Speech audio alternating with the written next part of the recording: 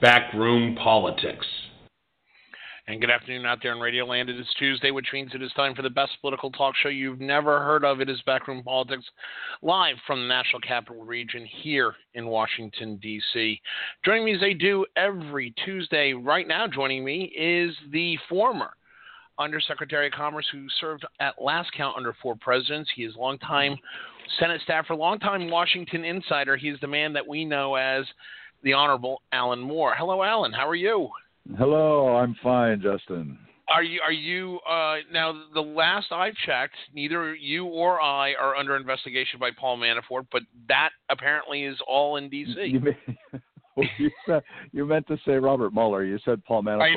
I meant Robert Mueller. It's been a long, my brain is fried. I am Mueller. I called the co-defendant Secretary Gates earlier, so I've had a long day.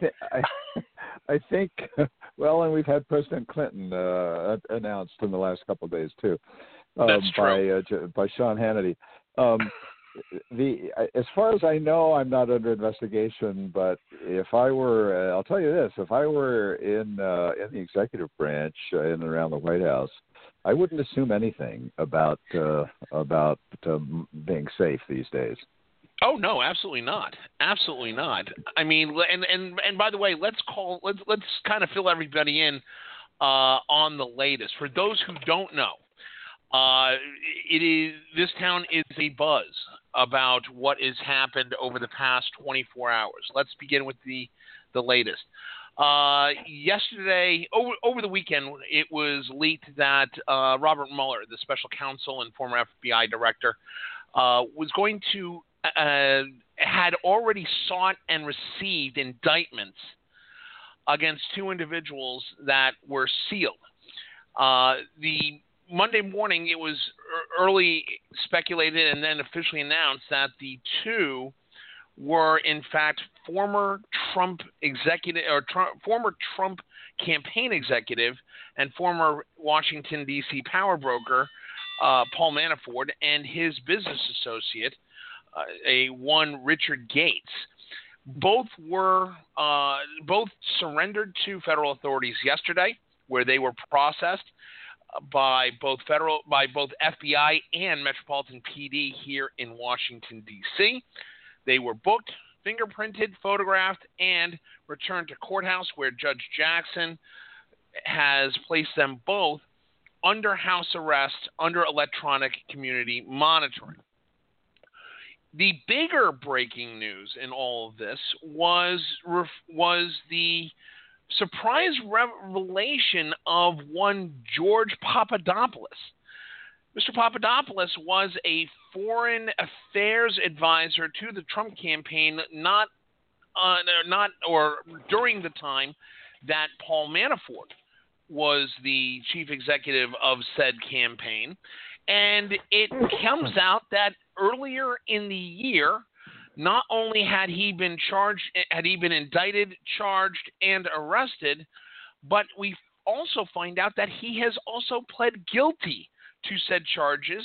And according to several sources, he is being uber cooperative, is the way one person over at Justice Department put it to me. He's being uber cooperative with the investigation. That's the latest we have now. It is a fluid situation. It is a situation that has got the White House not only pushing back, but some in the White House are considering that the president should, in fact, go on the offensive on this. It is politics unlike we've seen in the better part of maybe 4 decades. Now, that is the latest. Alan Moore, let's get to some of the analysis on this. Let's start with the indictment itself. The indictment for Manafort and Gates, they were charged with 12 charges, including money laundering and conspiracy against the United States. I talked to one law enforcement official yesterday who saw the indictment as they were processing Paul Manafort and Richard Gates, and they said to me, when you see an indictment paper that says conspiracy against the United States, that's some serious treasonous stuff.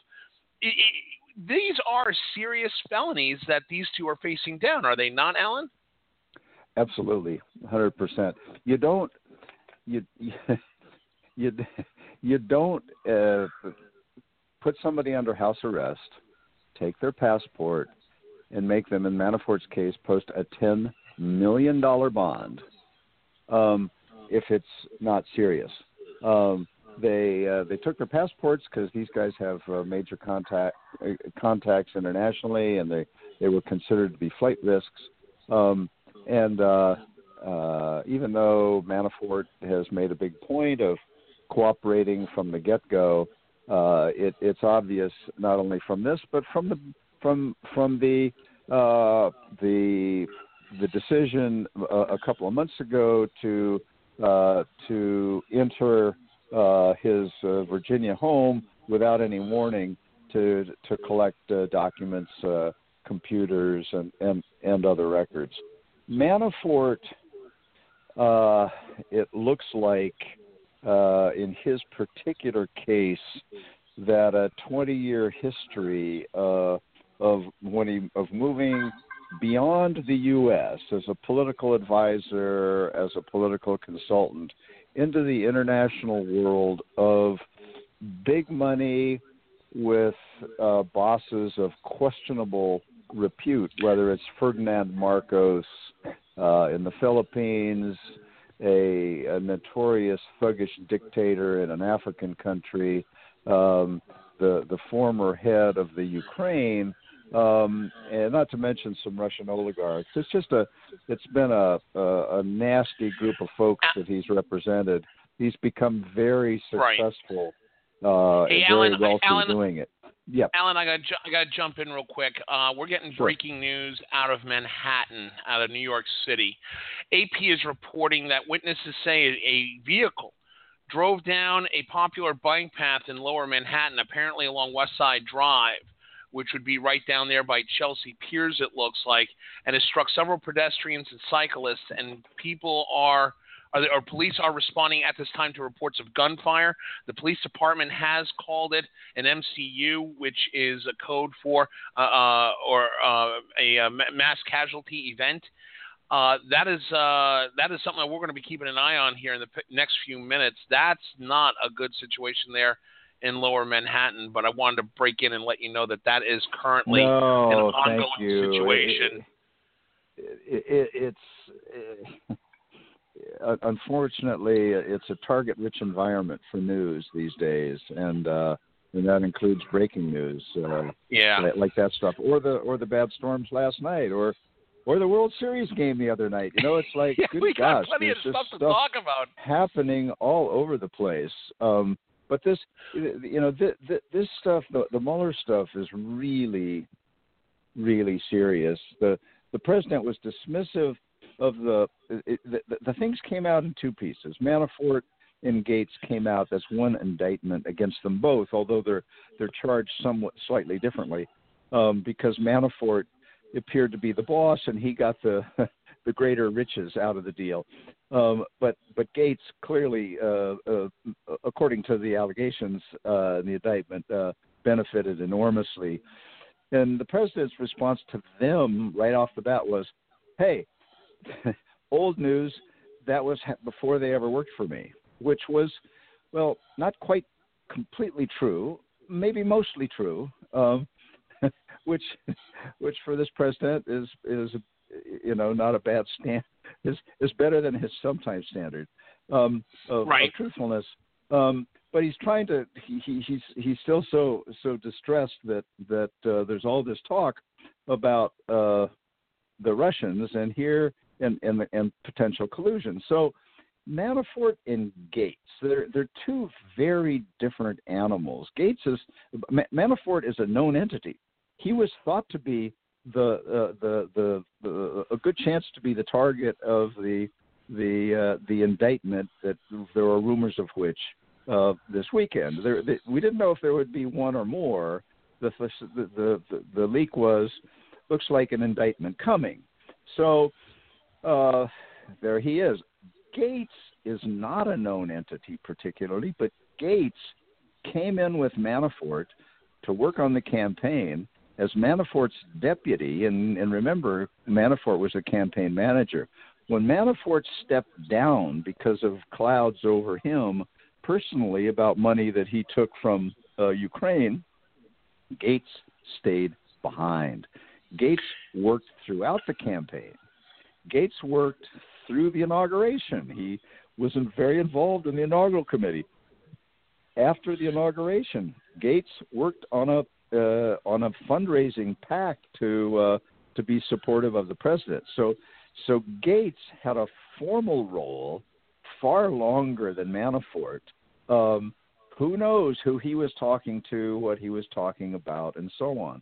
Manafort, it is known, although he stepped down, had become very close to the Trump children and to Jared Kushner. Right. They liked him. They relied on him. They thought he was hugely superior to the almost forgotten Corey Lewandowski. Yeah, right. Who Manafort worked alongside for a while, right. and then they got rid of. Right. And so it's not that Manafort disappeared altogether. He maintained ongoing conversations with the Trump family. That is significant because even though Manafort was out of there, he wasn't entirely gone from the scene, and it's possible that Manafort knows things. You know, it's like, what does Manafort have that he could give up? Well, there's an interesting Yeah. take in this that I want to get into with you. But also joining us on the line right now, one of the benefits of having high technology is we can't do caller ID. Is it's either David Mortlock or Dan Lipner. Who's on the 271 number? You can just refer to me as 24601. It's Dan Lipner. It's Dan Lipner, Esquire, joining the conversation. And also joining the conversation, better late than never, is our friend. He is the retired one-star admiral from your United States Navy. He is Admiral Ken Carradine. Welcome back, Ken. Good to be here, Justin. How are you? Hey, fine. Hey, obviously we've kicked off our discussion talking about the latest coming from the Russia meddling Mueller investigation with the arrest of Paul Manafort, Rick Gates, and the surprising announcement of the guilty plea by one George Pappadopolous. And it is a mess here in Washington, D.C. Hey, Dan Lipner, let me go to you. Read through the indictment, 12 very serious charges here. The first question I have is the conspiracy against the United States. I've been told by some federal attorneys that is a very broad brush that Mueller is painting with, and a very serious charge saying, hey, we've got you dead to rights and we're going to throw the book at you.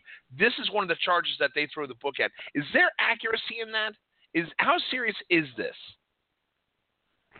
Well, I had to go into this, and truth be told, I'm still not certain. As far as I know, I haven't really seen this in contemporary legal parlance since the Cold War. I think that's where this comes from. Yeah, it's a big deal.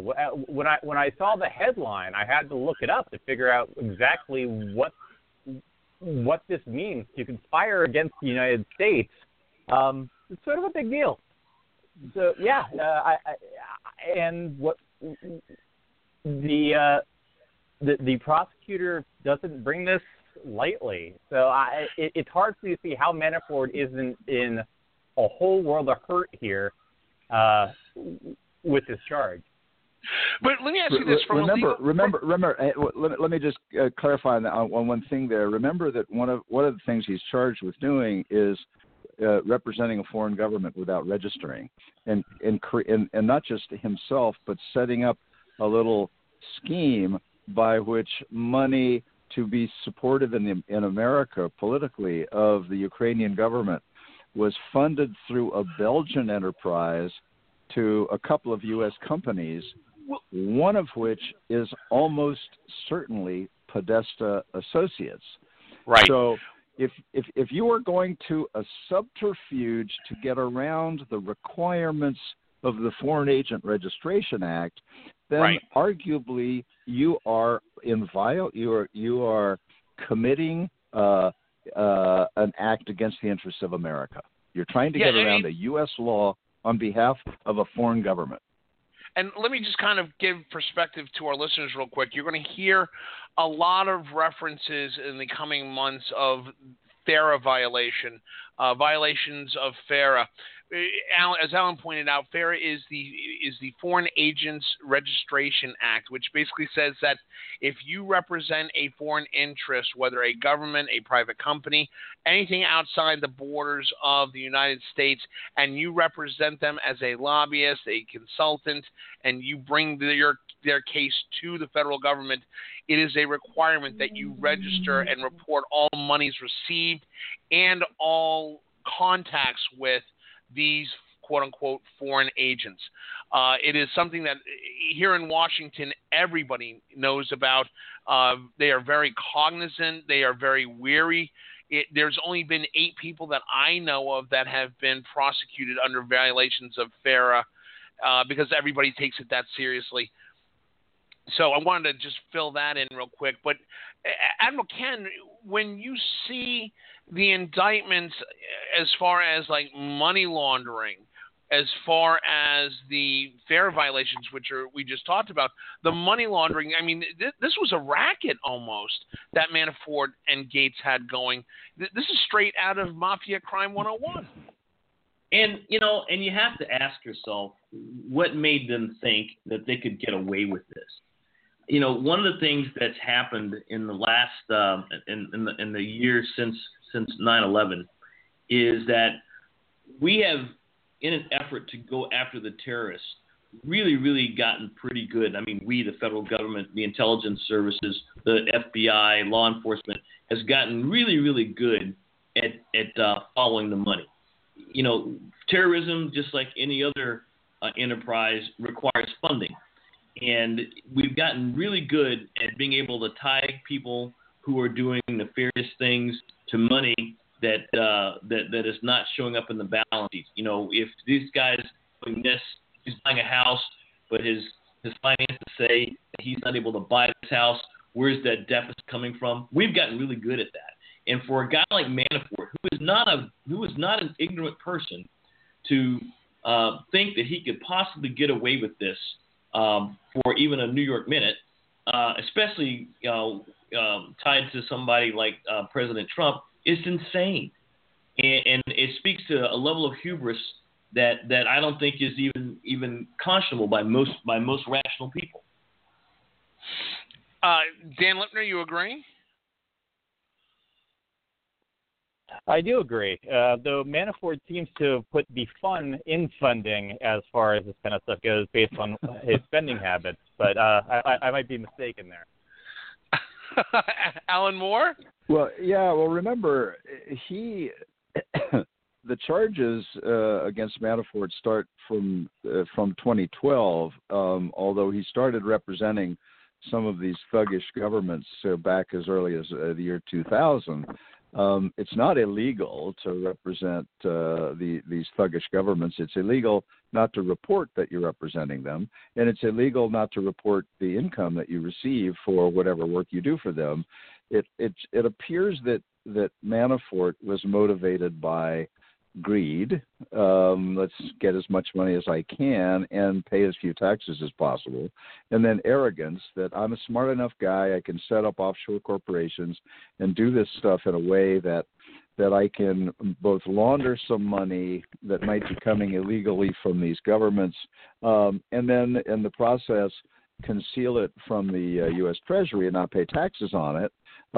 Lie about, apparently, on his tax forms, whether or not he controlled any foreign bank accounts, which, in fact, he did. That's one of the charges in the indictment. Several charges in the indictment.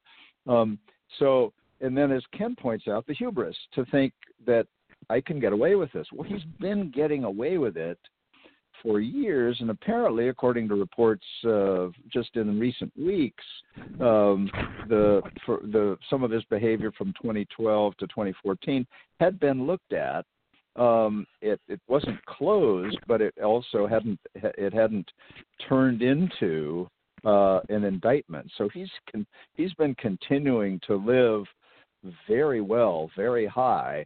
The irony here is that he decided that he could join the presidential campaign of Donald Trump and play a very high-profile role for some indeterminate period of time, and somehow it would appear thought that he could use his connections to Trump to get even more money. This is Alan Moore's theory, but it sort of fits the facts, out of some of these Russians who and Ukrainians who had turned against him, who had second thoughts, right.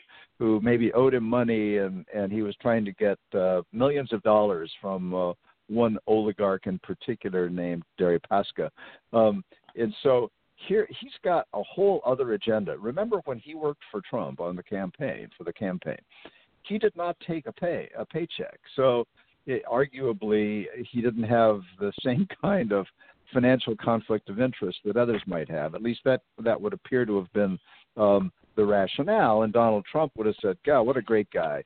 He's rich, he's successful, and he's just going to do this for the good of the order. Well, it appears that he had a whole other agenda, which was really about money and maybe some prestige and power. So he'd gotten away with a lot of stuff for a long time, and now it's all collapsing around him. The question for him is does he have enough to give, if he's willing to spare himself from a long prison term? He's facing, from the comments I've seen, up to 15 or more years prison. The guy's 68 years old. Not to mention massive fines. Right. Well, the thing about it is, the thing about it that we have to look at is not only is he going to save himself, the bigger question that everybody's looking at, I want to talk about that in the next segment, is the Papadopoulos effect. That apparently is something that has got a lot of people in Washington nervous. We're going to talk about that in the next segment. I do want to mention this, though, regarding the arrest yesterday. This obviously, Mueller's got enough evidence in his mind, and Mueller's pretty comprehensive when it comes to this stuff. Mueller's got enough evidence right now that he thinks that he could lock Paul Manafort and Rick Gates away for many, many years.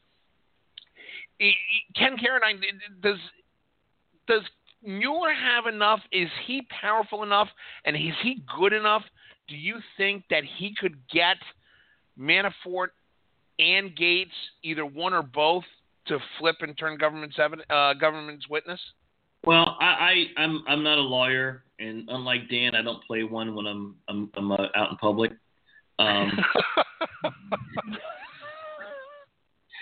But based on reputation alone,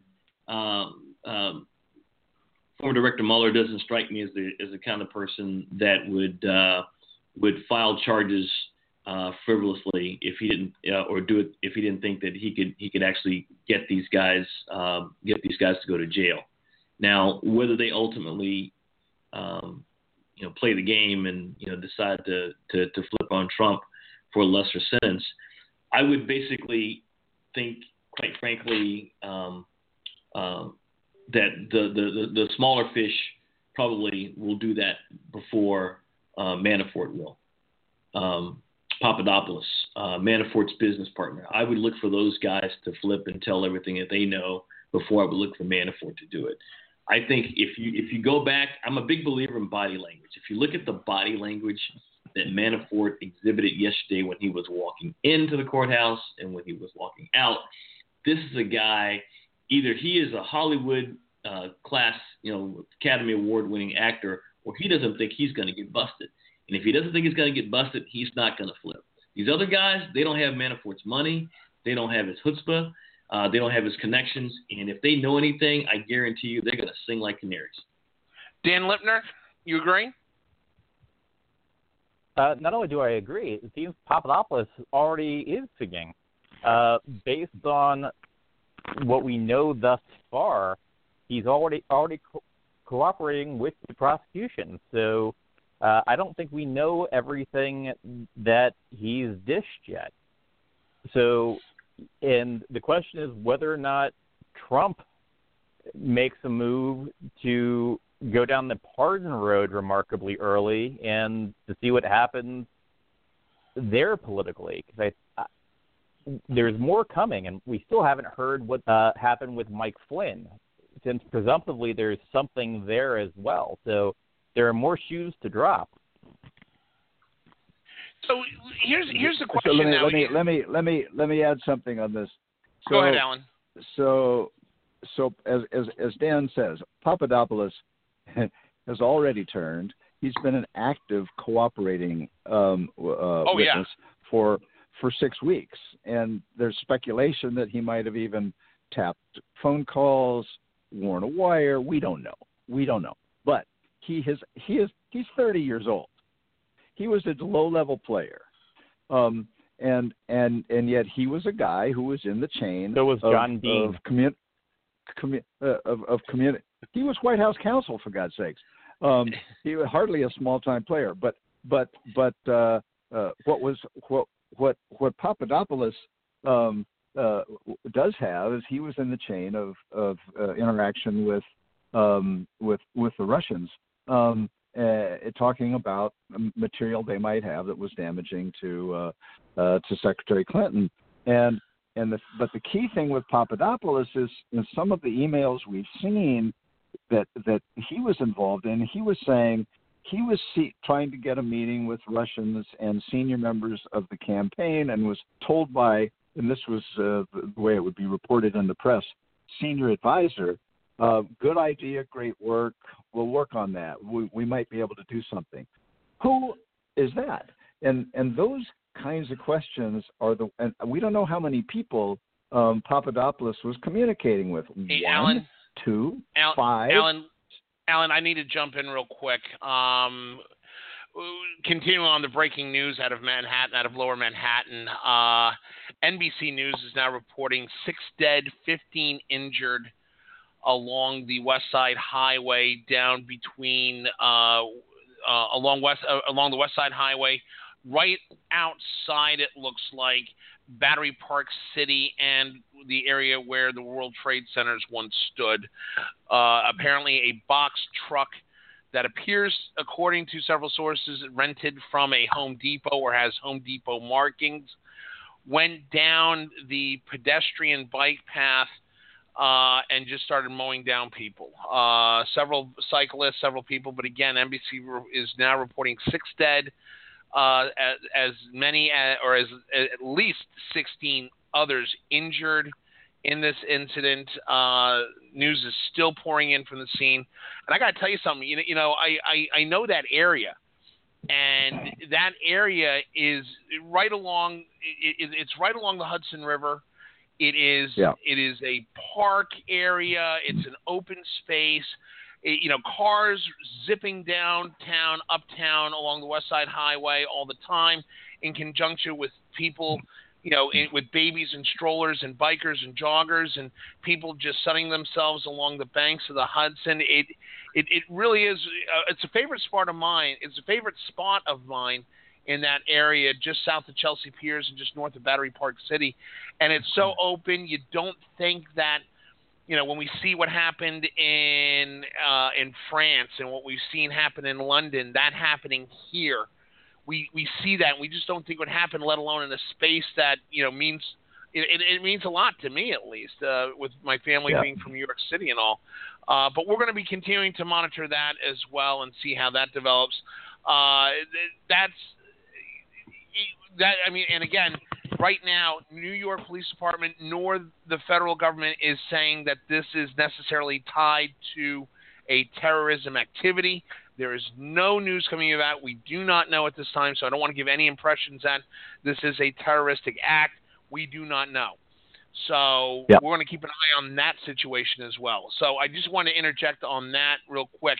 And you know what? I want to take that opportunity right now, and we're going to take a quick break. When we come back, Sharmila Archari is going to be joining us from New York City. I want to talk to her about the breaking news and everything else, and we'll be back in about 2 minutes, continuing our coverage on the Paul Manafort and Rick Gates arrests and the Mueller investigation. This is Backroom Politics, the best political talk show you've never heard of on Blog Talk Radio. Stand by. We'll be back in 2 minutes. Stay with us.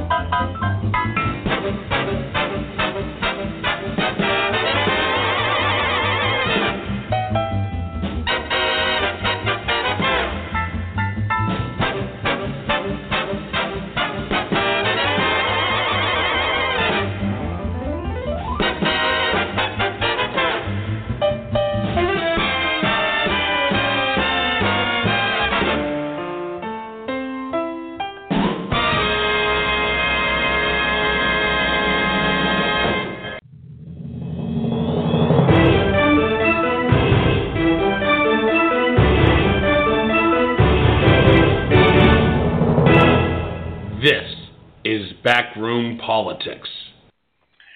And we're back here live from the National Capital Region and New York City. Obviously, this is Backroom Politics, the best political talk show you've never heard of, live on Blog Talk Radio. It is a busy day here on Backroom Politics, a busy Tuesday. Obviously, we're talking and giving analysis about the indictments handed down by U.S. Special Counsel the Special Counsel Mueller, and the arrest of former Trump campaign executive Paul Manafort and his business associate, one Richard Gates. We're talking about that, but we're also getting news in right now. Let me give you the latest. Several news agencies are reporting right now that apparently a box truck has run down many pedestrians and bikers along a open space, green space area along the West Side Highway in Manhattan in New York City. NBC News is reporting that there are at least 6 dead, 16 at least injured at this time. There were earlier reports of gunshots in the area. This is an area that is basically right northwest, just literally catty corner to where the current World Trade Center and the old World Trade Center complex stood at one time. It is just north of a heavy mixed-use area called Battery Park City along the banks of the Hudson River. Sharmila Achari, former attorney for Hillary Clinton's campaign in 2016 in Ohio and bar-certified attorney in the Great Garden State of New Jersey and New York, joins us now. Sharmila, we were talking off the air. You work there in Battery Park City. What do you know and what are you seeing? Anything? So I'm not seeing anything. I actually work in South Ferry, which is a bit south and east of Battery Park City, and I'm actually trying to, at the same time, trying to find news reports of where exactly this incident happened, because the West Side Highway is, as the name indicates, all the way on the west side of the island and right on the Hudson River. So right.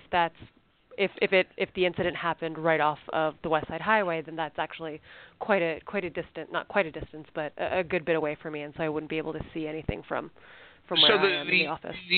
The area that they're talking about right now is the area just north of West Street, around West and Vesey, going north. It sounds like to me, knowing the area the way I do, it's south of Chelsea Piers, but north of the residential. It's that new park complex that the city built along the West Side Highway there between Battery Park. And you know the area very well, obviously, Sharmila. Go ahead. Is it near World Financial? North of World Financial. Or is it north of that? It's that big, huge open green space. You guys are in the weeds. You're in the weeds, guys. No. But here's where I'm going with this. How populated is that area, Sharmila, during that time? Is there a lot of recreational traffic? I mean, I know it as being very heavily populated regardless of the time of day. Yeah, generally it's very populated. There's a lot of playgrounds in that area, so a lot of young children are there with their nannies or their parents. Luckily, it's a weekday in the middle of the afternoon, so probably not too many joggers or walkers. But it's a big tourist area, and there is going to be a significant amount of people there. Okay. Anyway, we're going to keep an eye on that news coming in right now, and we're going to turn back to the latest. We're talking about the Robert Mueller indictments handed down in the arrest of Paul Manafort and Richard Gates, and the surprising revelation of the arrest of a former campaign worker, campaign aide to the Trump campaign, one George Pappadopolous, who has not only been indicted, charged, arrested, and has now, as we found out yesterday, pled guilty to several charges, which are still sealed. We do not know the charges he's been sent down with, but apparently, according to several people I've talked to inside the federal government, he is being, quote-unquote, uber cooperative with the investigation. Dan Littman, let me go to you on this. And Wait. Yeah? You interrupted me before. Oh, I'm sorry. I did. I'm sorry.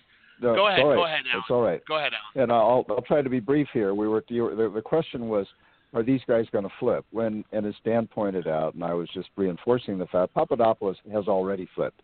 He has been a cooperating witness. We don't know whether he has taped phone calls with other people, possibly worn a wire, lots of speculation about that. But we do know that in some of his emails, he's made references to senior advisors who said when he was urging a meeting with Russians, good idea, or maybe later, that kind of stuff. Anybody who ever had a communication with Papadopoulos during the course of the campaign regarding the Russians would be very wise, and this is the signal from Mueller, to get out front of this and say, hey, I was looking through my stuff. I found this, I found that, I found the other, because you don't want to you'd like to be in the front of an investigation if you have anything that's going to be of interest. So that's Papadopoulos. Yeah. Gates is the really interesting one because he was around so much longer than Manafort on the campaign. We don't know much about him. He apparently didn't know he was the subject of the investigation. He was represented yesterday by a public defender when he pled not guilty. He's younger. He's got young kids.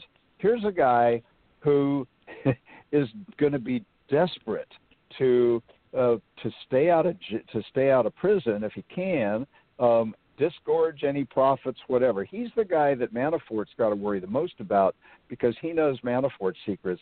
And anybody else that he has dealt with and on any of the Russian stuff, Gates is the guy that you're gonna worry about a lot. Manafort, it's not clear what he's got. He may have something on the president, and that would be massive. He may have something on one of the president's children or his stepson. That could be massive. He may have nothing on any of them, in which case he's trying to figure out how to avoid a very long prison term and probably giving up much of the personal wealth that it would appear has been ill-begotten. So remember, when we talk about somebody flipping, we're assuming they know a bunch of stuff. They certainly know things, but we don't know what they know. To flip and get a break from the prosecutor, you got to give them something that they care about. Manafort was a big fish. Can he land a bigger fish, or is he sort of the end of the line? We don't know that. Here's the question I go to. Number one, I want to go back to this comment about Pappadopolous and Sharmila. Let me go to you. In some court documents that have been released, Pappadopolous is referred to as a quote-unquote proactive cooperator. When I see that as former law enforcement, that tells me that he is either allowing videotape, wearing a wire, or feeding every electronic piece of information he's got from his old campaign computers and cell phones, etc. When we see Pappadopolous, is he high enough to whereas we're now starting the conga line of people that could be indicted, or is he so low, as the Trump administration puts out, he could be so insignificant this just could be a diversion tactic for Mueller? So, I mean, I'd never heard of George Pappadopolous until yesterday, so I don't think that speaks terribly well to his seniority. However, during the campaign, the Trump campaign was so disorganized and accumulated such a motley crew of hangers-on and random people who'd come and present themselves as an expert in this or an expert in that. And the Trump campaign was the underdog for so long. They literally took anyone who came along. So I think that in any sort of typical campaign, would George Pappadopolous have been a senior guy? Absolutely not. In the Trump campaign, it's really unclear. One minute they said, oh, he's our newest Russia expert, and we're touting him to the skies. The next minute they say, oh, he was a nobody. He was basically a coffee gopher. So it's pretty unclear. And I think that the campaign's credibility on these, and the administration's credibility on this is, circumspect at best. Admiral Ken, we also have seen in other court documents referring to Pappadopolous that he was performing this proactive cooperation in advance of his formal plea and formal plea hearing. Which should make the White House more nervous, Manafort or Pappadopolous? Which is more dangerous? I think that if trying with a great deal of effort to put myself in the place of the White House, which is not something I would do freely, I would think, and this goes in line with the comments that I made before, I would be more concerned about Pappadopolous. And I think Sharmila and Alan made this point earlier. So as far as maybe the upper echelons are concerned, this guy was a nobody. But the nobodies hear a lot because no one pays attention to them being in the room. The nobodies see a lot for the same reasons. And if this guy truly was trying to make his bones by doing what he thought was the campaign's bidding by syncing up the Russians or Russian representatives with the campaign, I think that because he is a nobody, the scouring through emails trying to figure out if this guy was copied or responded to, I think the White House is going ape bleep right now trying to figure that out. Dan Lipner, right, and to Admiral Ken, and to Ken's point, sorry, 1 second. Go ahead. I think that the line between somebody and nobody in that campaign was very blurry. So somebody could be nobody one day and somebody the next.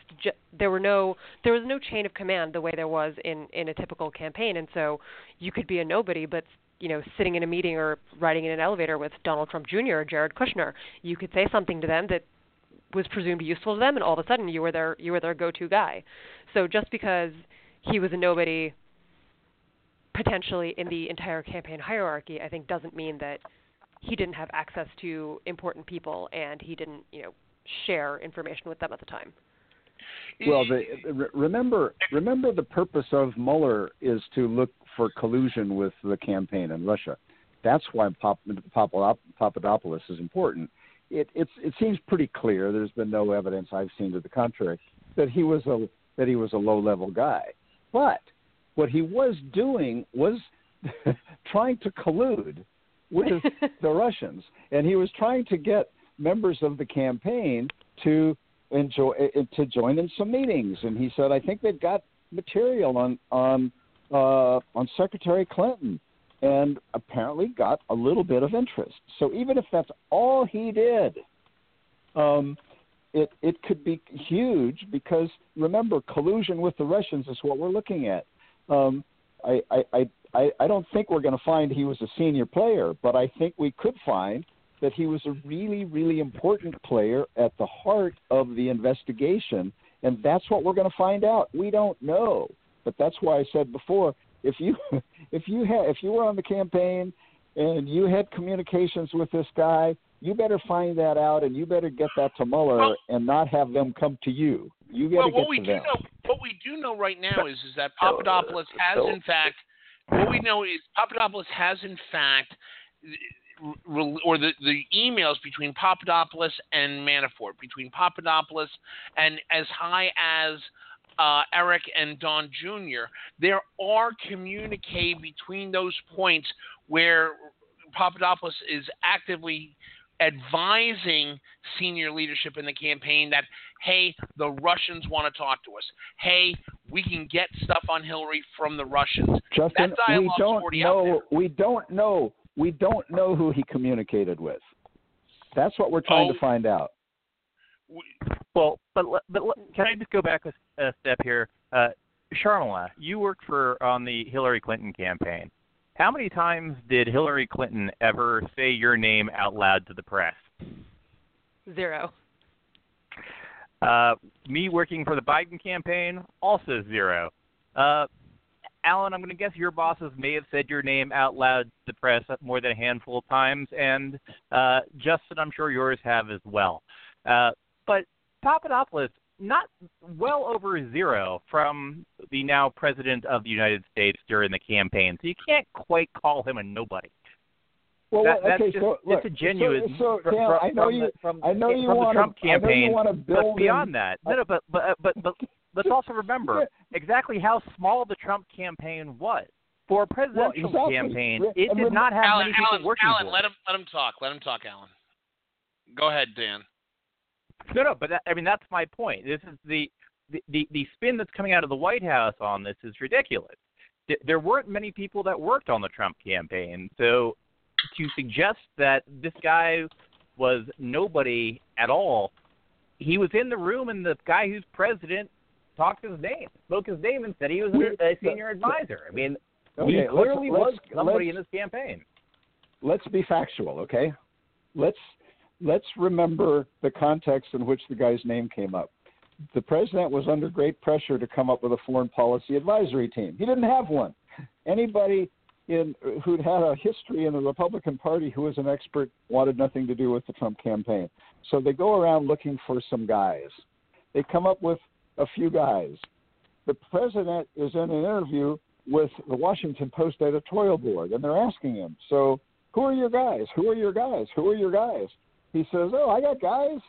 He says, I got a couple of guys. I got whatever the guy's name, Roger Stone, or was it Stone anyway, PhD. And he said, George Pappadopolous, he's a oil and gas guy, great guy. he mentions those two names. And there's a picture of a meeting in which he, the president, Jeff Sessions, and a bunch of other people who've not been identified occurred. All I'm saying is he didn't have teams of advisors, but he was under pressure to come up with one. It doesn't matter if he was a big guy or a little guy. If he was a big guy, if this was Michael Flynn, we'd be talking about, yes, that'd be significant. He could be a small guy and still be hugely significant because of the subject matter that he was involved in. He was he was promoting interaction with the Russians and the campaign to get information about Hillary Clinton. That's what's relevant here. Alan, let me jump in. I know, and you're proving my point. But let me jump in. Guys, let me jump in real quick, okay? Because what we do know, okay, Alan, you made the point that we don't know who Pappadopolous has talked to. That's incorrect. We do know.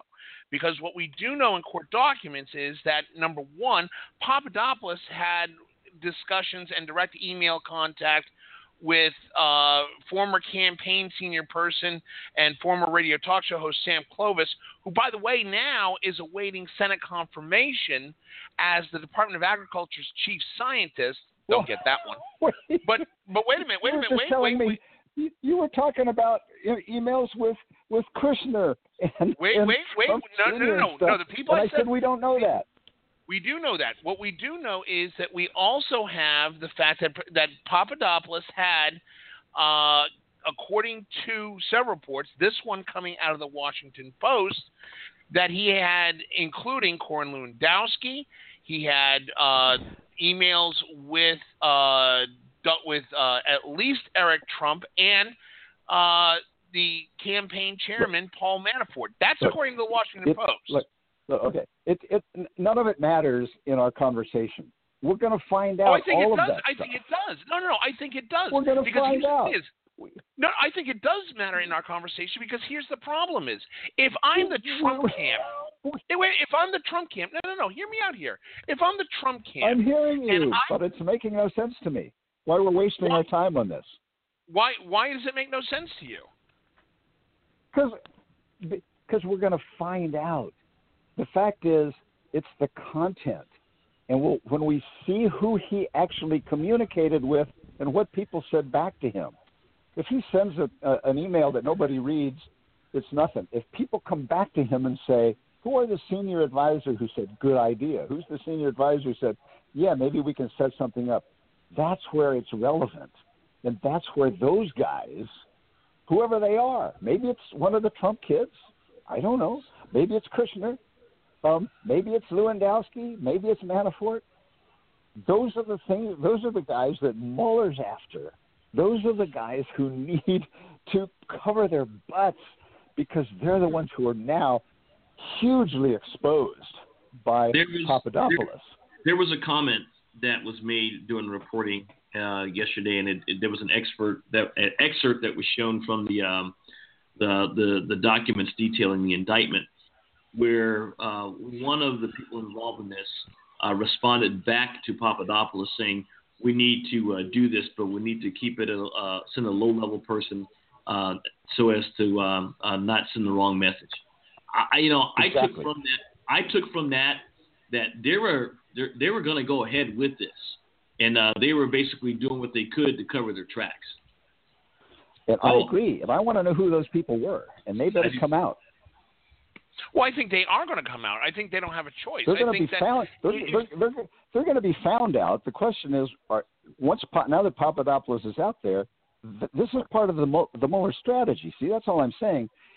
Those guys who are now in that chain need to identify themselves to Mueller before Mueller comes to them. That's all I'm saying, because they're all exposed. They're all exposed in a huge way. That's where the potential collusion comes in. Thinking about it and maybe having a meeting we don't know about. Okay, but here's the question I have, and Dan Littner, I'm going to go to you on this.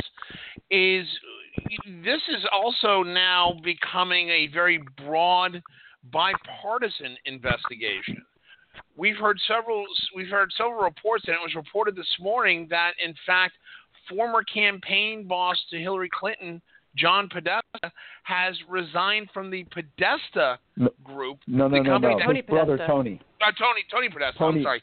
Tony Podesta has resigned from the Podesta group, a company that he and his brother had found, as a result of the latest going on with Paul Manafort and Rick Gates, and Pappadopolous. Is this something that the Hillary camp's got to be concerned about? Actually, instead of Dan, let me go to you, Sharmila. Is this something that Hillary's got to be concerned about? I mean, I don't really see the connection. Tony Podesta is John Podesta's brother. It doesn't appear that John Podesta had any involvement with the company at the time that they were representing this Ukrainian firm. So the optics are not great. The last name and such. And obviously Tony Podesta is also a very significant Democratic fundraiser, but it's interesting that he kind of took this proactive step of just stepping down and before any real charges or anything more sticks to the firm. And I wonder if it was just him sort of proactively protecting the Democrats and and the party, because he just didn't want his name. The faster he could get out and get the firm's name changed, the less taint it would impute onto the Democrats. Does the dossier issue, should that worry the campaign of Hillary Clinton in 2016? The fact that they funded part of the dossier? Yeah.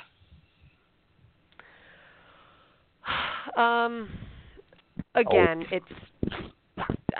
I think no, but I think that it's a pretty. I think it would be more interesting. I think it could be more relevant if the dossier ever became public. Right now, this dossier sort of exists in the ethos. It's a myth, just like the legend of Sleepy Hollow.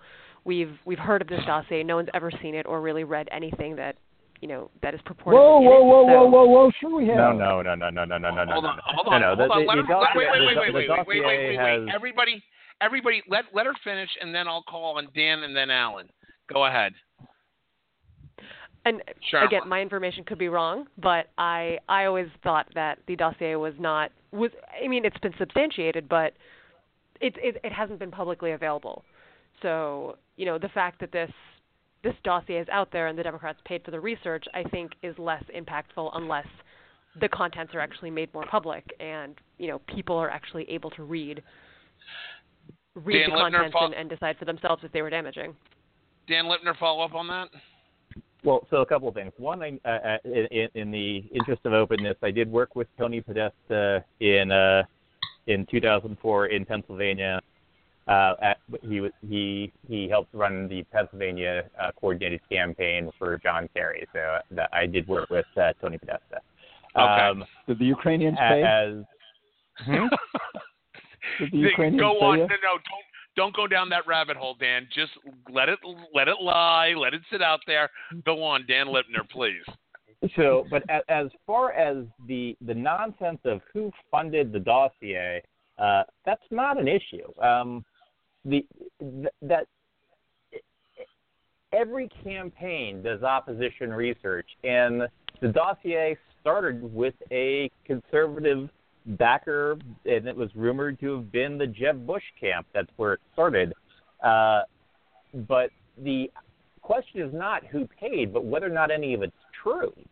And we know this is part of the interim Attorney General's story and the FBI, that this was brought to the President-elect's attention, that, by the way, this is out there, and what we Mr. President-elect, we got your back, and we want you to know to make sure that this won't be a thing. Now, what we don't know is how much is true. Some of the more salacious details that are, to put gently, are icky, are tabloid stuff, but then there's other stuff that's rumored to have connections as far as the Trump funding from unsavory characters around the globe and not necessarily the Trump political interest, but Trump's business interest. where it very well could lead to not just the Manafort world, but whether or not the Trump industries had been laundering money throughout the planet. We don't know, but that's some of what's rumored to be about this, and we don't know how much truth there is. So, and that presumably is part of what Manafort is going through his methodical process of his investigation and eventual prosecution. You mean Alan Mueller? Moore Alan Moore Alan Moore, does the issue with Tony Podesta, the relationship with John Podesta, and the Podesta group, does this give the White House a little bit of fodder or a little bit of credibility in their claim that, wait a minute, Mueller might be going outside his scope of investigative authority? No, they want him to, but he won't. So that's why the president keeps saying he shouldn't be looking at us, and there's no collusion. He should be looking at that dirty Hillary. It's just an effort to divert. It's not in the Mueller charter. I agree with Dan in terms of the dossier. It started. It doesn't really matter who paid. The question is what's in it. And we do know some of what's in it. And that was my only argument with Sharmila. That it's a lot of the scurrilous stuff of Trump's behavior with prostitutes and so on that supposedly occurred, but that for which there's no other evidence. The thing is, it started out by these conservatives who were trying to bring Trump down. It was I can't think of his name. The well-known conservative thinker on the Republican side, and they were so horrified at Trump being a candidate, they thought we need to do some opposition research for other Republicans. And then when it became clear that Trump was going to make it, they stopped paying for it, and then somehow people in the Clinton campaign heard about it and picked it up, and they put a lot of money, millions of dollars into it.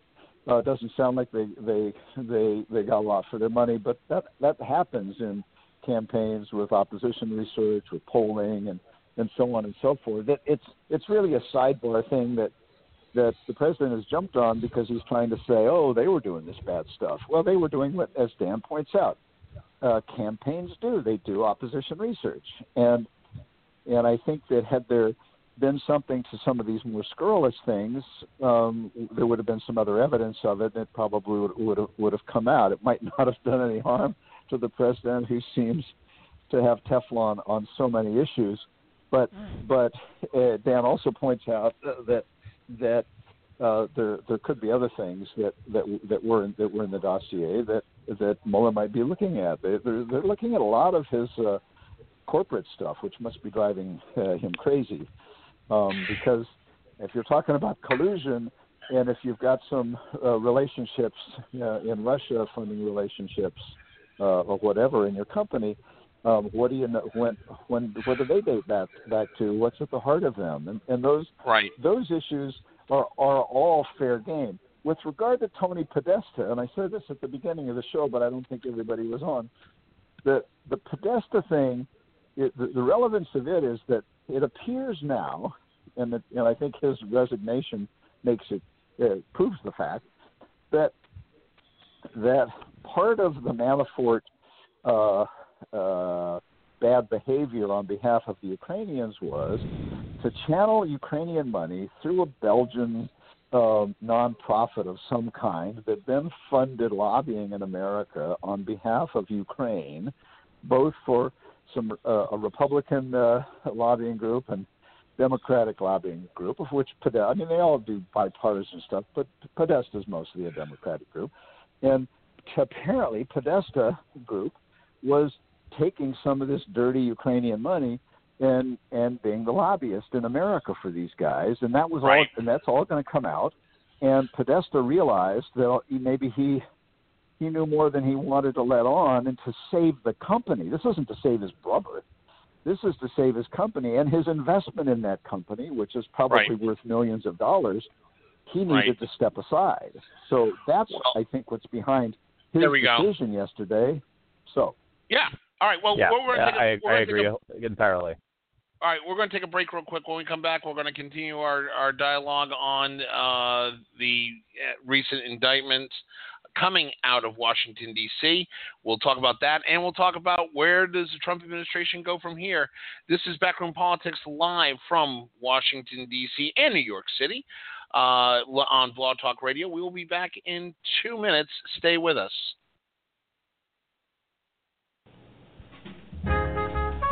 This is Backroom Politics, live on Blog Talk Radio. We'll be back in a few minutes. Stay with us.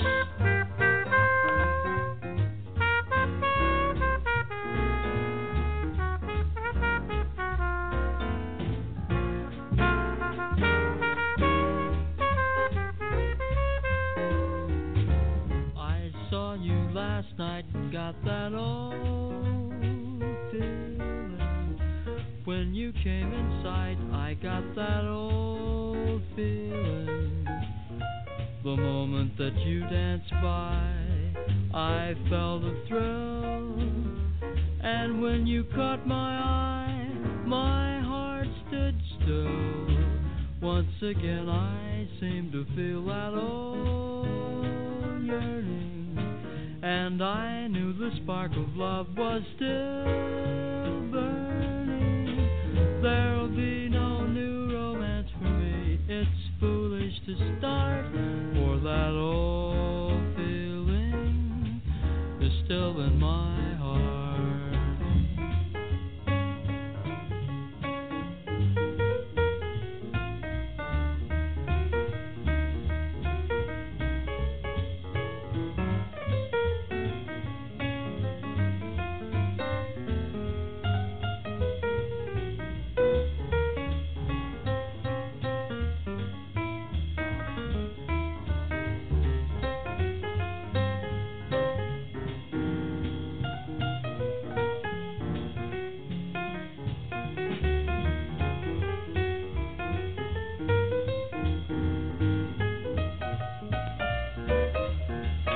This is Backroom Politics. We'll be back momentarily. Stay with us.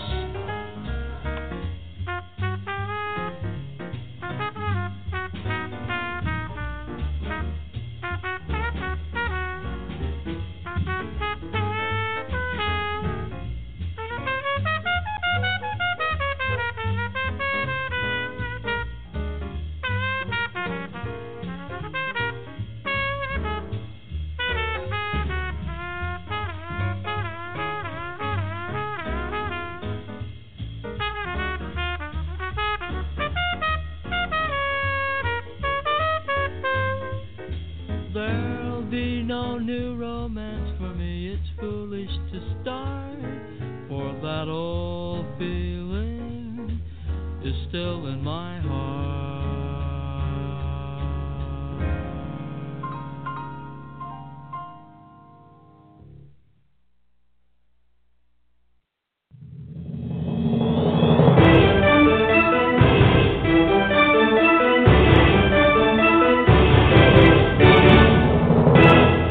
This is Backroom Politics. And it's the second hour of the best political talk show you've never heard of. It is Backroom Politics, live from the National Capital Region and New York City. Joining me as they do every Tuesday, we have the Honorable Alan Moore, Admiral Ken Carradine, Dan Lipner, Esquire, and joining us from the city that they love so much they named it twice in New York is Sharmila Achari. And we're going to continue our discussion here on the Mueller indictments. For those just joining us for our second hour, just a quick recap. As you know, the special counsel to the United States, Robert Mueller, has in fact sent down charges, gotten an indictment, and has had arrested the former executive from the Trump campaign, Paul Manafort, and his former business partner, Richard Gates. Right now, Mueller is under house arrest. He is freed on $10 million bond. Gates is also free on $5 million bond and also under house arrest and electronic community control. That being said, now the speculation goes to where does this go from here? let me go to Admiral Ken. Ken, we're seeing a public face from the Trump administration, from the Trump White House in particular, and from the president himself in his tweets, kind of we don't care, it's no big deal, this is a witch hunt. In reality, do you get the indication that the White House and everybody in this administration, there's a climate of fear that they could be the next one contacted by Mueller? Well, yeah. Dana Bash from CNN reported that, the president was seething. They had to basically do the non-precedent setting event of hiding his phone and other electronic devices away from him. And and she also reported that there's a general feeling of outright panic going on behind the big black gates. I think that so much has been said. So many lies have been told. I think that they're legitimately afraid of what could have been done, and what's gonna ultimately come out in the press. I think that they're trying their best through Sarah Huckabee Sanders to put a good face and calm face on it, but I got to believe they're literally crapping in their pants right now. Let me go to Dan Lipner. Has Mueller done a good job of keeping this investigation nonpartisan, or is that a cloud that's going to hang over it? As far as it being nonpartisan, yeah, I think it's pretty nonpartisan. And I mean, if Podesta is in fact part of this, it's by definition it's nonpartisan. And everything that we've seen about Mueller prior to this suggests, and I put him in the Comey category. The guy is bulletproof as far as he's just the real deal. This is what he does. I have little reason to doubt his credibility on the law or the politics of what he's doing. And the fact that there was not just an indictment, but a guilty plea that didn't leak at all suggests he's running a tight ship. The guy knows what he's doing. Can I add something to that? Yeah, absolutely. Admiral Ken. The Trump administration has shown over the last year or so just an outright disregard for government professionals. They think that, for lack of a better way of putting it, that these are a bunch of clowns who couldn't otherwise get jobs in private sector, so they settle for jobs in government.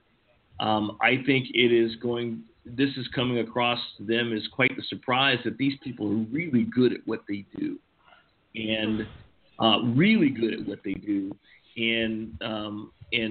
not taking them seriously. And again, injecting their own hubris into the equation is going to bite them. And if they survive this, hopefully there'll be some lessons learned. But I honestly think that this is. I don't remember who said it last night. Gloria Borger said it last night. This is not the end. This is the end of the beginning. Things are going to go forward from here. So let me ask this question, Sharmila. If I get the impression that the Papadopolous indictment and turning him state's evidence, as it appears right now, was a very calculated move.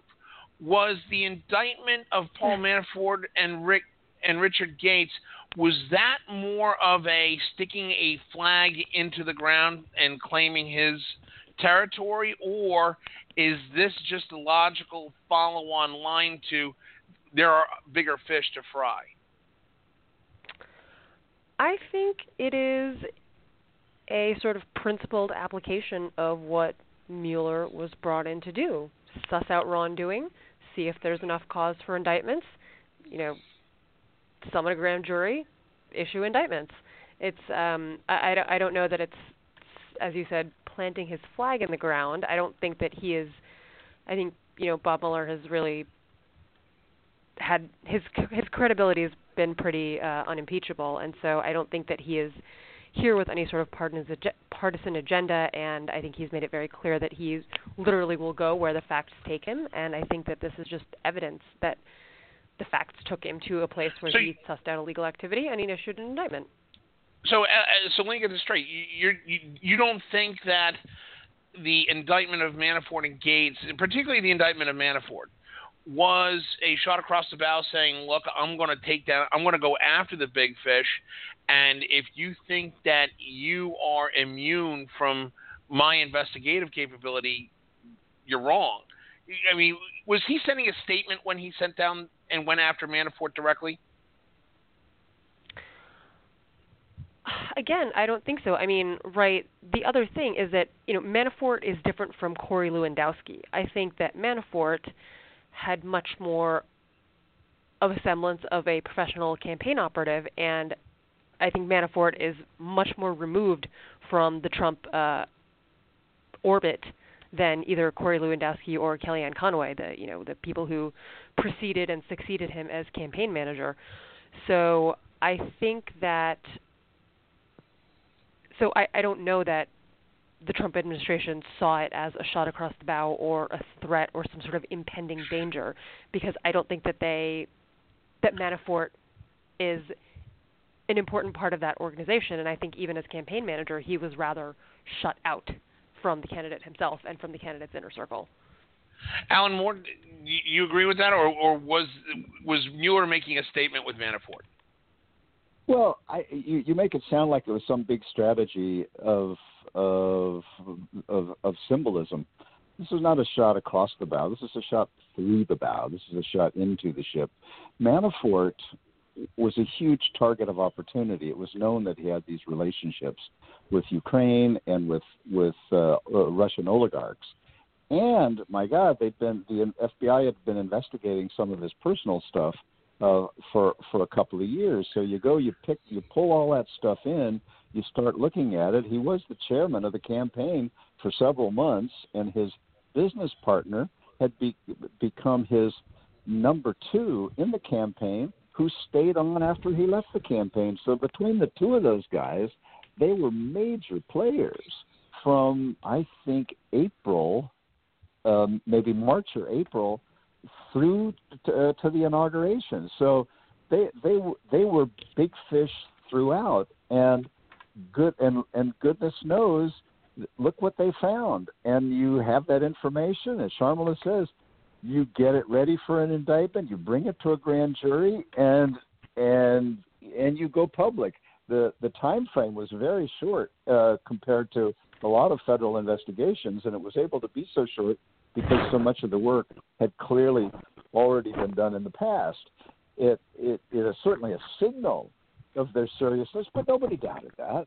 I don't think there was anybody sitting around thinking, oh, Mueller, yeah, this is going to be years before something happens. There's always been a state of nervousness and concern and agitation, and the kinds of people that he was pulling on his team. And then you see these weird little things. Oh, some of his people gave money to Democrats trying to discredit him, and it was just laughable because these guys are all big time pros. Right. The one thing that I wanted to mention, there over the weekend when the rumor was out that somebody was going to get indicted on Monday, and then there was all this speculation. Gee, is it Manafort or is it Flynn? Those are the two main, most likely guys. We didn't know it would be more than one. We weren't even certain it was going to be Monday. And then a couple of Republicans said, it's a federal crime. It's a federal crime to divulge activity from a grand jury, and that doesn't speak well for Mueller. My sense is this wasn't the Mueller team, and they can keep a secret. They know how to keep secrets. They're pros. They've been doing this all their lives. And my hunch is that the rumor might have come out of a member of the grand jury. Those are just citizens. Right. And I'm not trying to blame anybody, but the very fact that they kept the entire deal with Pappadopolous a secret for months. That's impressive. That's impressive. Is a better measure of their ability to keep a secret than the fact that a rumor came out on Friday that there's going to be an indictment coming down on Monday. We've got a phone call coming in. Caller from the 229 area code. You're on with Backroom Politics. What's your question? Hello, everybody. I'm a first-time caller. I'm very. I like to think that I'm very in tune to the total situation. Look, I like to make reference to the fact that when President Trump was a candidate Trump, he made sure to let it be known that that everything was rigged. He was implying that the Hillary efforts was rigged, but I think that he was setting the groundwork for somebody to start believing that the system was rigged. He also made reference to that if I don't win, then I will not accept the outcome of the election. Now, your guest just mentioned that that politicians and government officials themselves, they know very well how to keep a secret. They've been doing it for years. I think the sore thumb is that President Trump, once candidate Trump, was new to the arena. Right. And had no notion on how to keep a secret, because I think that pride and other things got in the way. Right. And so I think that he couldn't stay out of his own way in that way. And I think that's part of the problem. Thanks. Very good. Appreciate the call, sir. Thank you. Keep listening. I want to go to Alan, back to Alan for a second, because as we're looking at what is coming through on the White House Twitter feed, out of the press briefings, it's not that big of a deal. We literally could take what we're seeing now out of the White House and put it back in 1974. In 1972, during the initial stages of the Watergate investigation. They called it a third-rate burglary that they're trying to attach to the White House. Is there an eerie similarity that you're seeing here, Alan, between the Nixon White House and how they dealt with Watergate and what we're seeing now today with how the Trump administration's handling their issue? I've resisted the parallels, partly because it's hard not to see it, though, Alan. It's hard not to see it. Are you going to let me answer the question, or did you want to answer for me? No, go ahead. I have resisted because the two presidents are so entirely and completely different. Richard Nixon, the brilliant, knowledgeable, twisted, sick schemer, and Donald Trump, the arrogant, clueless, historically ignorant novice who is, as this guy, the caller just pointed out, he was so new. He wanted to blame everybody else. The White House of Nixon and the White House of Trump are very, very different. The sins of the one are very different from the sins of the other. What got my attention, though, and what brought my memory back was looking at the headlines in today's papers of two indictments and a guilty plea for three different guys under investigation for the way this election was handled. One can draw parallels, but I lived through that. I was here in town and watched it with fascination. Those guys made horrendous mistakes, but they had massive sins that they were purposefully concealing. I don't know that that's the case in this instance. I think that there's some sins, and I think there's incredible stupidity and an enormous amount of incompetence, because the people who Trump was able to bring in were not the A team. They weren't the B team. They weren't the B team. Paul Manafort, for all of his brilliance 20 years ago, had not worked in a U.S. political campaign for 20 years. He'd gone off and made all of this money in ways that we're learning a whole lot about in foreign countries. A lot of the upper echelon of the White House has had to be replaced. And so,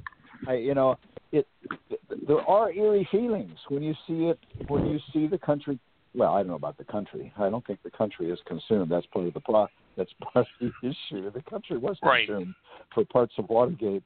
The news organizations are consumed, and we're devoting a lot of time to it because it's all happening right under us, and we're trying to run a country.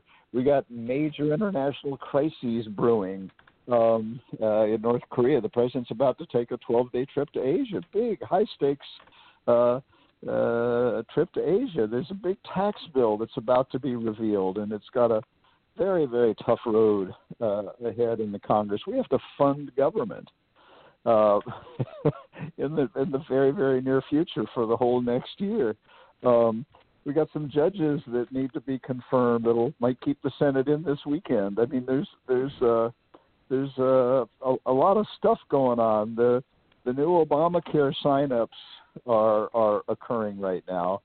And I think this is why the president yesterday morning when he got up was furious that all of the news was about these indictments, and he gets it in his mind that no collusion, no collusion, no collusion. And then he pivots to, why aren't we investigating all the evil Clinton stuff? The, if you will, losing candidate from last year who is, by and large, irrelevant. He just can't accept. He can't get out of his own way, and then let the investigation run its course. Tell his people, if you've got something to hide, for God's sakes, let it out. That all assumes that he himself is in fact of clear conscience, and that's one of the things we're trying to find out. Dan Lipner, when we look at how this is playing out here, Mueller, as we discussed before, made a really big shot at the Trump camp with the indictment of Manafort.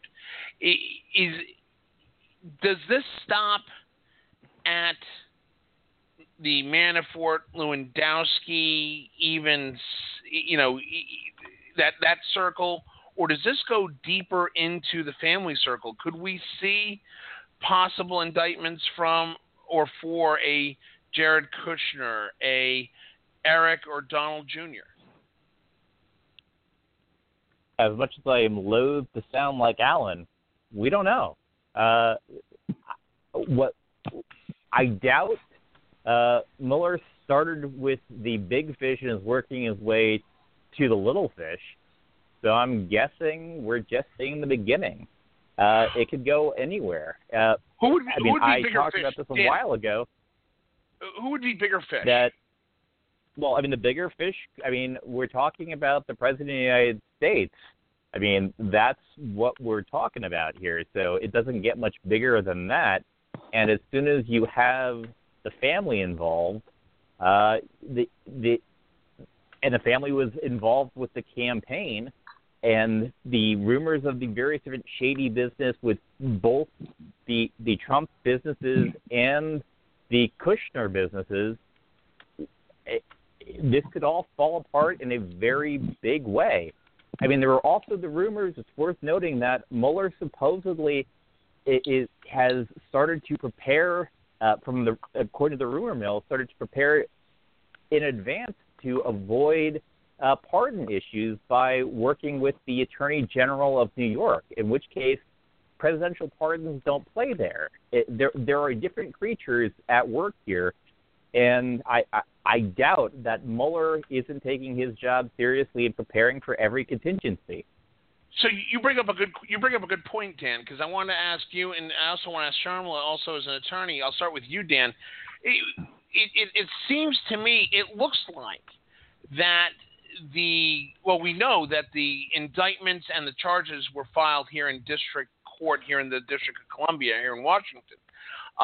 In fact, we know that it was Metropolitan Police Department that processed Manafort and Gates, not the FBI, that processed the arrest of those two. When we see this in District of Columbia, those are federal charges, even though that they're handled at the local level. Those are still federal charges. Does Manafort have pardonability right now? Can Manafort be pardoned right now? If they're federal charges, yes, but if state charges, the answer is no. So Dan is correct. Right. Keep going. So the president could pardon Manafort for the Foreign Agent Registration Act, for example, that charge, but he could not, and that was the point Dan was making, pardon him for the money laundering and tax avoidance. I guess he could pardon him from a federal tax avoidance charge. That would be weird, but not for state tax where he. But the state of New York can look at all the money laundering. Remember, he was not indicted in the state of New York. He was indicted in district court in the District of Columbia. Those are federal charges. No. They're federal charges, but they are also subject to state crime, subject to state indictment. The president does not have the power to pardon Paul Manafort for violations of the state laws of New York. And what Dan was saying is that New York is all over some of the Paul Manafort stuff because his biggest house is out in the Hamptons. And it would be a violation of state law as well as federal law to money launder and not pay taxes. So let me get this straight. Let me see if I hear everybody correctly. And Sharmila, I'll jump into you on this one as well.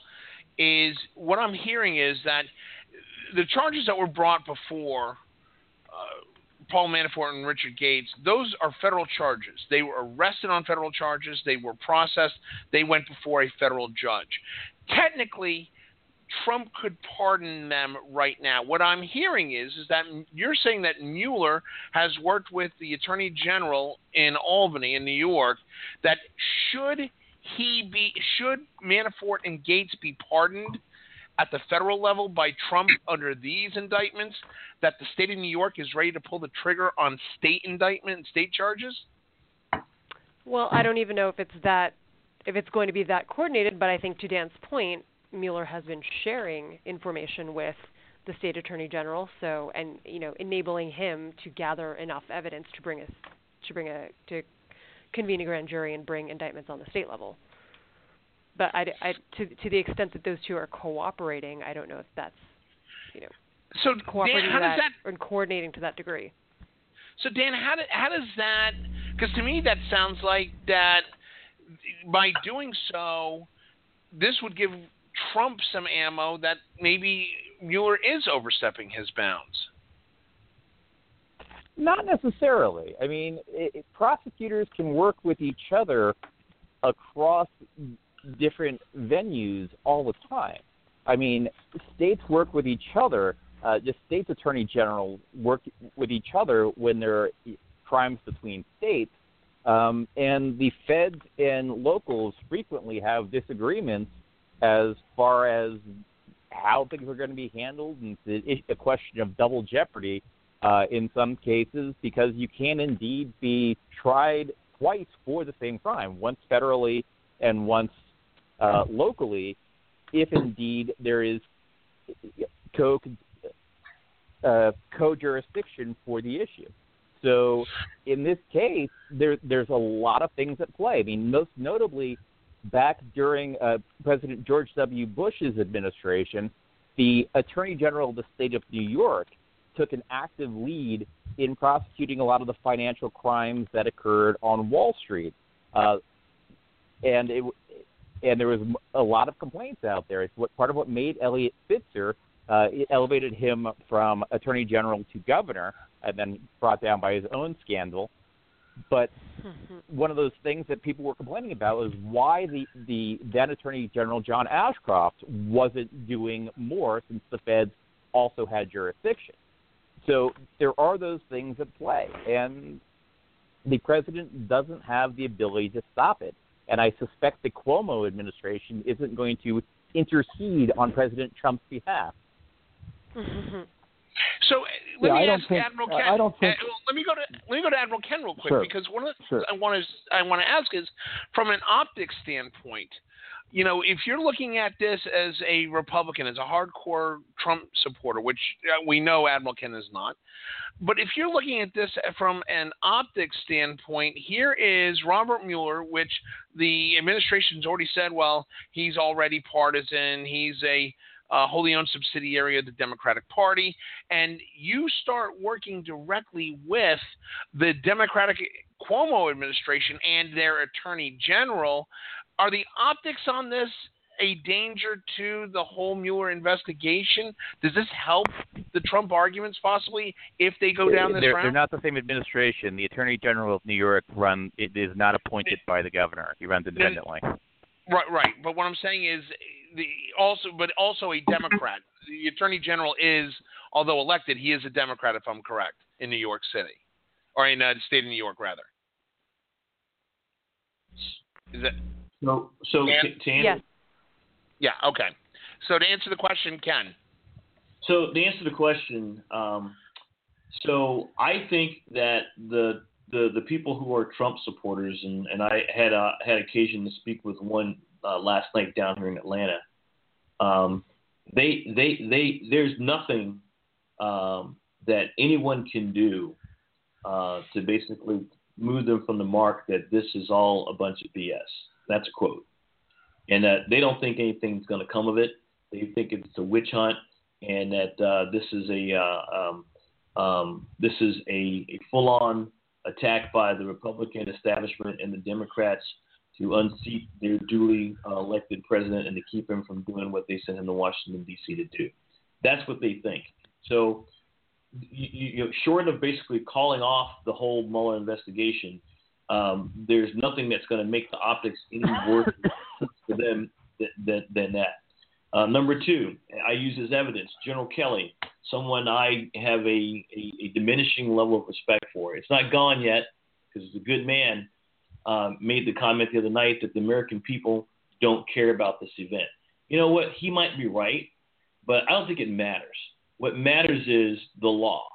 And if these guys broke the law, and the chief law enforcement officers, people broke the law, and possibly the chief law enforcement officer himself has broken the law, then in order for us to maintain any kind of order in this country, then these people have to be called to account by that same law. Short of Mueller basically saying, you know what, everybody go home, we're going to quit now. There is nothing that you're going to do to make the optics of this better for Trump supporters. Sharmila, you agree? I mean, yeah, I certainly don't disagree with anything Ken said. Okay. That being the case, one last question here is, when we look at all this, Alan Moore, where does Mueller go from here? I mean, I know they've done a good job about keeping everything under wraps. As you pointed out earlier, the fact that they kept a secret this long about Papadopolous is nothing short of a miracle in this town, which leaks like the Titanic on a bad day. The reality is, what is the expectation? Where does Mueller go from here now that he has these indictments? So these are the first ones, as we said before. A lot of the work had been done ahead of time on the Manafort stuff. The Papadopoulos stuff just sort of emerged. he was caught in lying, and he realized that he was screwed, and he decided to plead guilty. He's 30 years old. He's got a long life ahead of him, he hopes. There are other investigations, other lines of inquiry that are underway. Probably the biggest one and most significant one is that we would be aware of would be Flynn. Where's the Flynn investigation? What might we expect on that front? And then there's this question we've talked now about at some length of the people who feel like they might be exposed from whether the Pappadopolous deal, or for that matter, the Rick Gates stuff. Who's going to come forward to Mueller now and say, could we talk? Because chances are there will be some people who might want to do that. The third area with Mueller is, so Pappadopolous, that thing's been going on since July when he was first arrested at Dulles Airport. Who else got arrested in July or August? Anybody? Is there another Pappadopolous out there that we don't know about? We didn't know about Pappadopolous, right? So there could be one or two Alan, or three others. Something? No, I didn't. I thought that Justin might want to share that with the group himself, but I wanted to open the door to him to be able to talk about himself, about you being the other Pappadopolous. But I didn't. I'm not the other Pappadopolous. Even if I was, I didn't want to step on your toes here. But Mueller's got all these other investigations going on of other people, principally Flynn. And then there's the family. There's the meeting with the Russians, with Donald Jr., Paul Manafort, Jared Kushner, and the question of big fish. Manafort's they were just talking about immigrant children, those children that needed to be adopted. That was the only issue. How could you bring that into this, Alan? I'm shocked. Yeah, unfortunately, that's not what they wanted to talk about. So the president's obviously the biggest fish, and I don't know that I think let's suppose that the president, even if he was in a meeting where there was some collusion talked about, he didn't realize it. Who knows? But there are other people who took meetings and who were promoting ideas and trying to get dirt on Clinton and stuff that might have crossed over into this collusion area. And even if there isn't anything on the president, can you imagine the president's reaction if Jared Kushner comes into focus, if Donald Jr. comes into focus, and they were both in meetings, they both have not entirely clean hands. There's been reports in recent days or longer that the president has been urging Jared and Ivanka to go home, to go back to New York. It's like, this is just going to harm you, soil you. Why don't you guys leave? I don't know if that's true, but there have been a bunch of reports to that effect. But there's plenty of other damage that can be done here that matters enormously to the president. It's hugely distracting to him, and that was the point that I think John Kelly was trying to make, that every day they spend lots of time talking about it. It's destructive to the presidency. It's destructive to the country. Yeah. Nope. But so what are we supposed to do about it? It's like Bob Mueller didn't start this stuff. He's just trying to figure out what happened. And the one subject we have not talked about, that really, really, really is important here, is the Russians were actively, dedicatedly involved in this campaign and may have made the difference. They had millions, hundreds of millions of hits with garbage posts, and this it's fine to say, and I have said it, the president got elected fair and square under the rules, but the evidence is becoming overwhelming that the Russians had influence. Will we ever be able to measure it? No, because if I see 10 or 50 or 100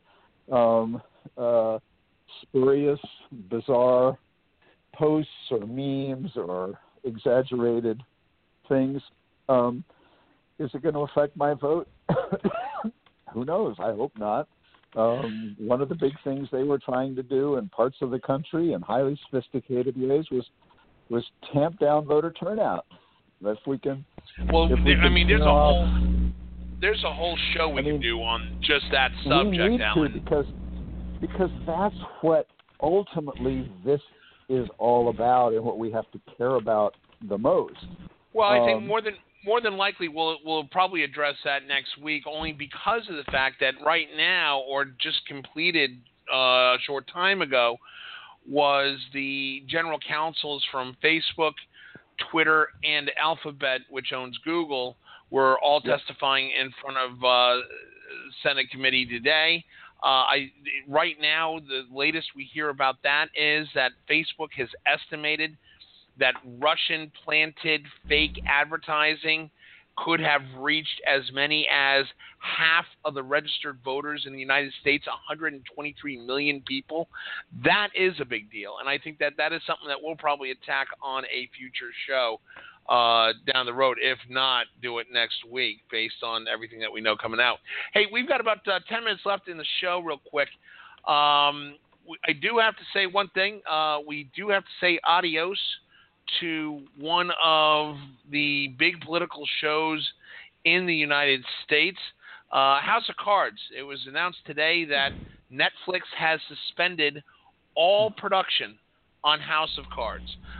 This is following the revelation that actor Kevin Spacey was in fact making inappropriate sexual advances to another actor who at that time states that he was 14 years old in a hotel room in New York.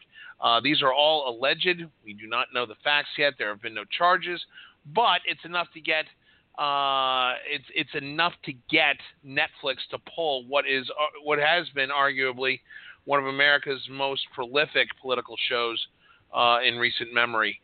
So that's a big deal. And the question, I want to go to Sharmila with this. Sharmila, we're now starting to see a lot of residual and fallout, and now it's starting to affect here in D.C.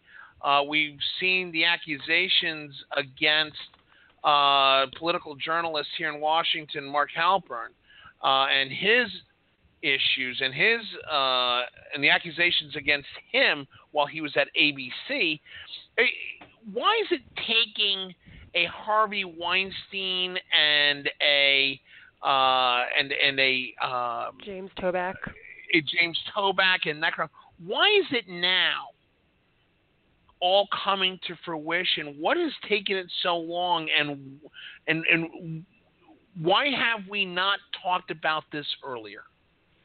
Well, I think it's really the perfect storm of changing social norms, social media, and just increased transparency for people. I think the revelation of the Harvey Weinstein scandal wasn't so much that, a powerful man was, using his position of power to abuse other people. It was that so many people came out on the record en masse, that so many people were really waiting for their moment to be able to talk about this and to be able to talk about it with credibility, right? It was the New York Times. The New York Times doesn't just, except according to our president, the New York Times doesn't publish unverified or, tabloid type stuff. The New York Times really fact checks and makes sure that they have a reportable story before they go to print. And the fact that you had people who are everyday names, Angelina Jolie, Gwyneth Paltrow, Ashley Judd, who were going on the record to say that this had happened to them, I think really just opened the floodgates for so many other women to say, it's really okay. Someone's going to believe me. The biggest still to this day, the majority of sexual assaults and sexual harassment, especially that occur, are not reported. And they're not reported because women fear that they won't be believed, that the only person who's going to be harmed by them making a statement about being harassed or abused is themselves. And so I think that you've got this, we're in sort of this wonderful moment where women actually feel like they can speak and they can be believed.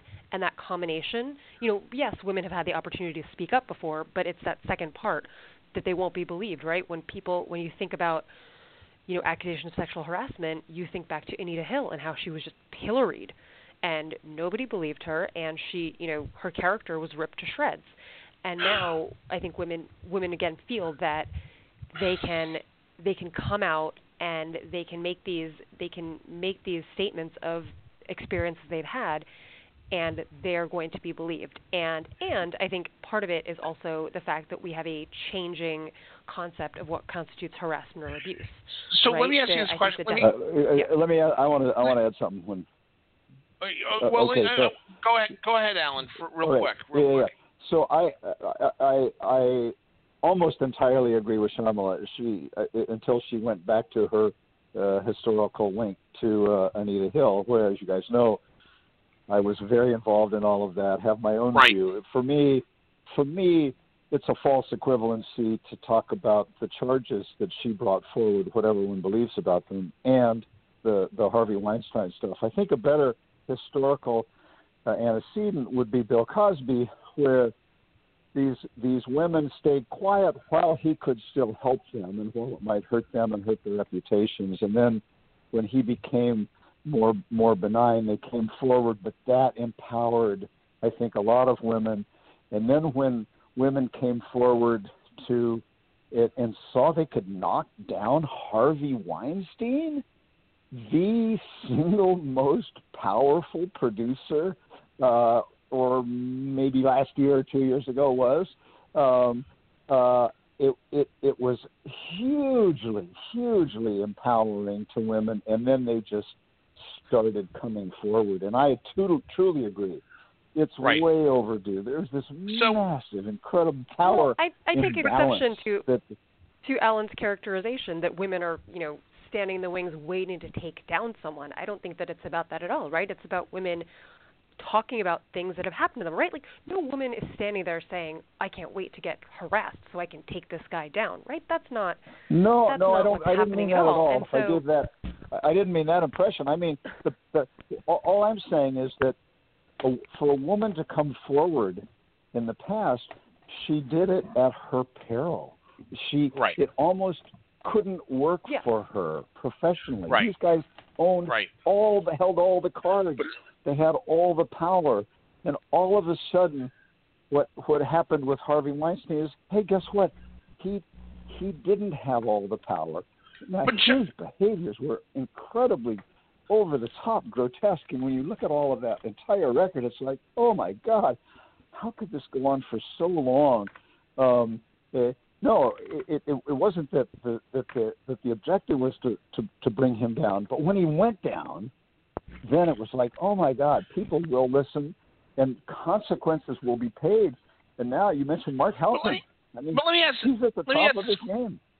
Yeah, but Sharmila, I want to ask this question because I think that it needs to be brought up.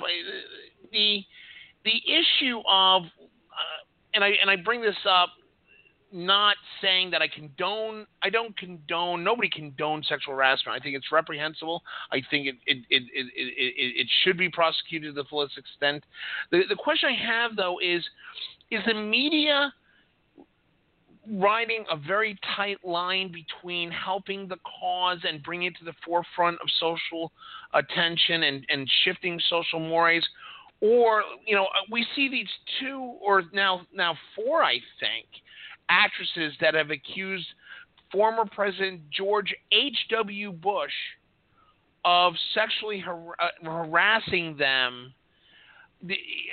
I find it hard to believe that George H.W. Bush in a wheelchair could sexually harass anyone. A man of his character, a man of his record. the media pushing that forward, is that a danger to the ultimate cause? I mean, right. I think this speaks to my earlier point of we are changing the definition of what is considered harassment and assault, right? I read the stories of one of the women who accused George H.W. Bush, and she said that, he, in a wheelchair, this was, I think, last year or, in the last 1 or 2 years, recently. She met him at some event. He asked her to lean over so he could say something to her. He asked, "Oh, do you know what my favorite book is? Come in closer so I can tell you the answer." She leaned over, and he said, "Oh, it's David Copperfield," and he pinched her butt, right? That's, some people could say, "Oh, that is, friendly 90-year-old, guy pinching my butt." Some women can say, "I didn't want you touching my butt. It doesn't matter that you're the president of the United States. You don't have the right to touch my butt." And that's fair enough. That's not wrong, right? That's not. Yep. Sharma's Absolutely. 100% Absolutely. right. Yep. Absolutely. He's not and so I think that it's bringing, and yes, it seems, I think from the outside it can seem upsetting or dissonant that sexual assault is on one hand what Harvey Weinstein did, which is literally rape women, and the same term is used for what George H.W. Bush did. But the truth is that they are on that same spectrum. Is this a matter of that we have to change them? Do we actually have to change what we view as sexual harassment? Yes, and I think that's, again, that has been part of this conversation, which has been so revelatory for women, and that has been so, I think, again, prompted this outpouring. I was talking to a good friend of mine who talked about, an incident she had at a conference where, there was a man who was talking to her, and he kept touching her, not in a, overtly sexual way, but kind of touching her shoulder, touching her arm, really kind of getting in her personal space. And she couldn't really say anything because he wasn't objectively doing anything untoward, but it still made her incredibly uncomfortable and really wanting to not be in that situation. And she felt uncomfortable having been put in that situation. And so, but because of this the hashtag #MeToo that's been trending on social media, she felt comfortable at least putting that story out there. Whether or not, and whether or not that can be construed as sexual harassment in a court of law is a different question. And I don't think she was, thinking about pressing charges. But the truth is that she still felt violated. She felt unsafe, and she felt like this contact was unwanted. And I think that's an important, right. That's an important dimension to bring to this discussion, because I think before. Absolutely. The question was, well, if it wasn't, if you weren't saying like sleep with me or you're getting fired, then it doesn't matter. Then women just need to suck it up. But I think this concept that women actually have a say in this interaction and that women should be comfortable too is a really important dimension that has been missing for a long time. Yeah, and we're going to. This is something I think that this is something that we're not going to not be talking about here in the future. But with the revelations of, and it's not just on women. I mean, as we've seen with the Kevin Spacey situation, men are subject to it too. But with that, I definitely wanted to touch base on that real quick with the news about Netflix canceling House of Cards.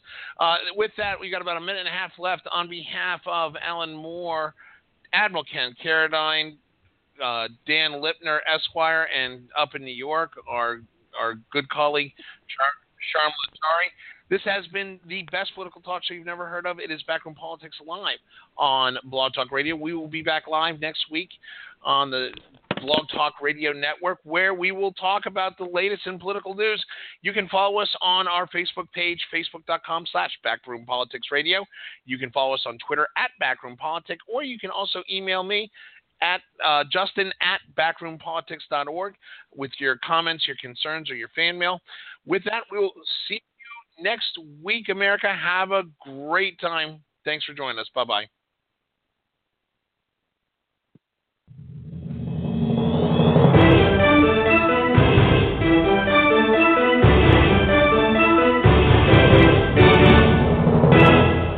This is Backroom Politics.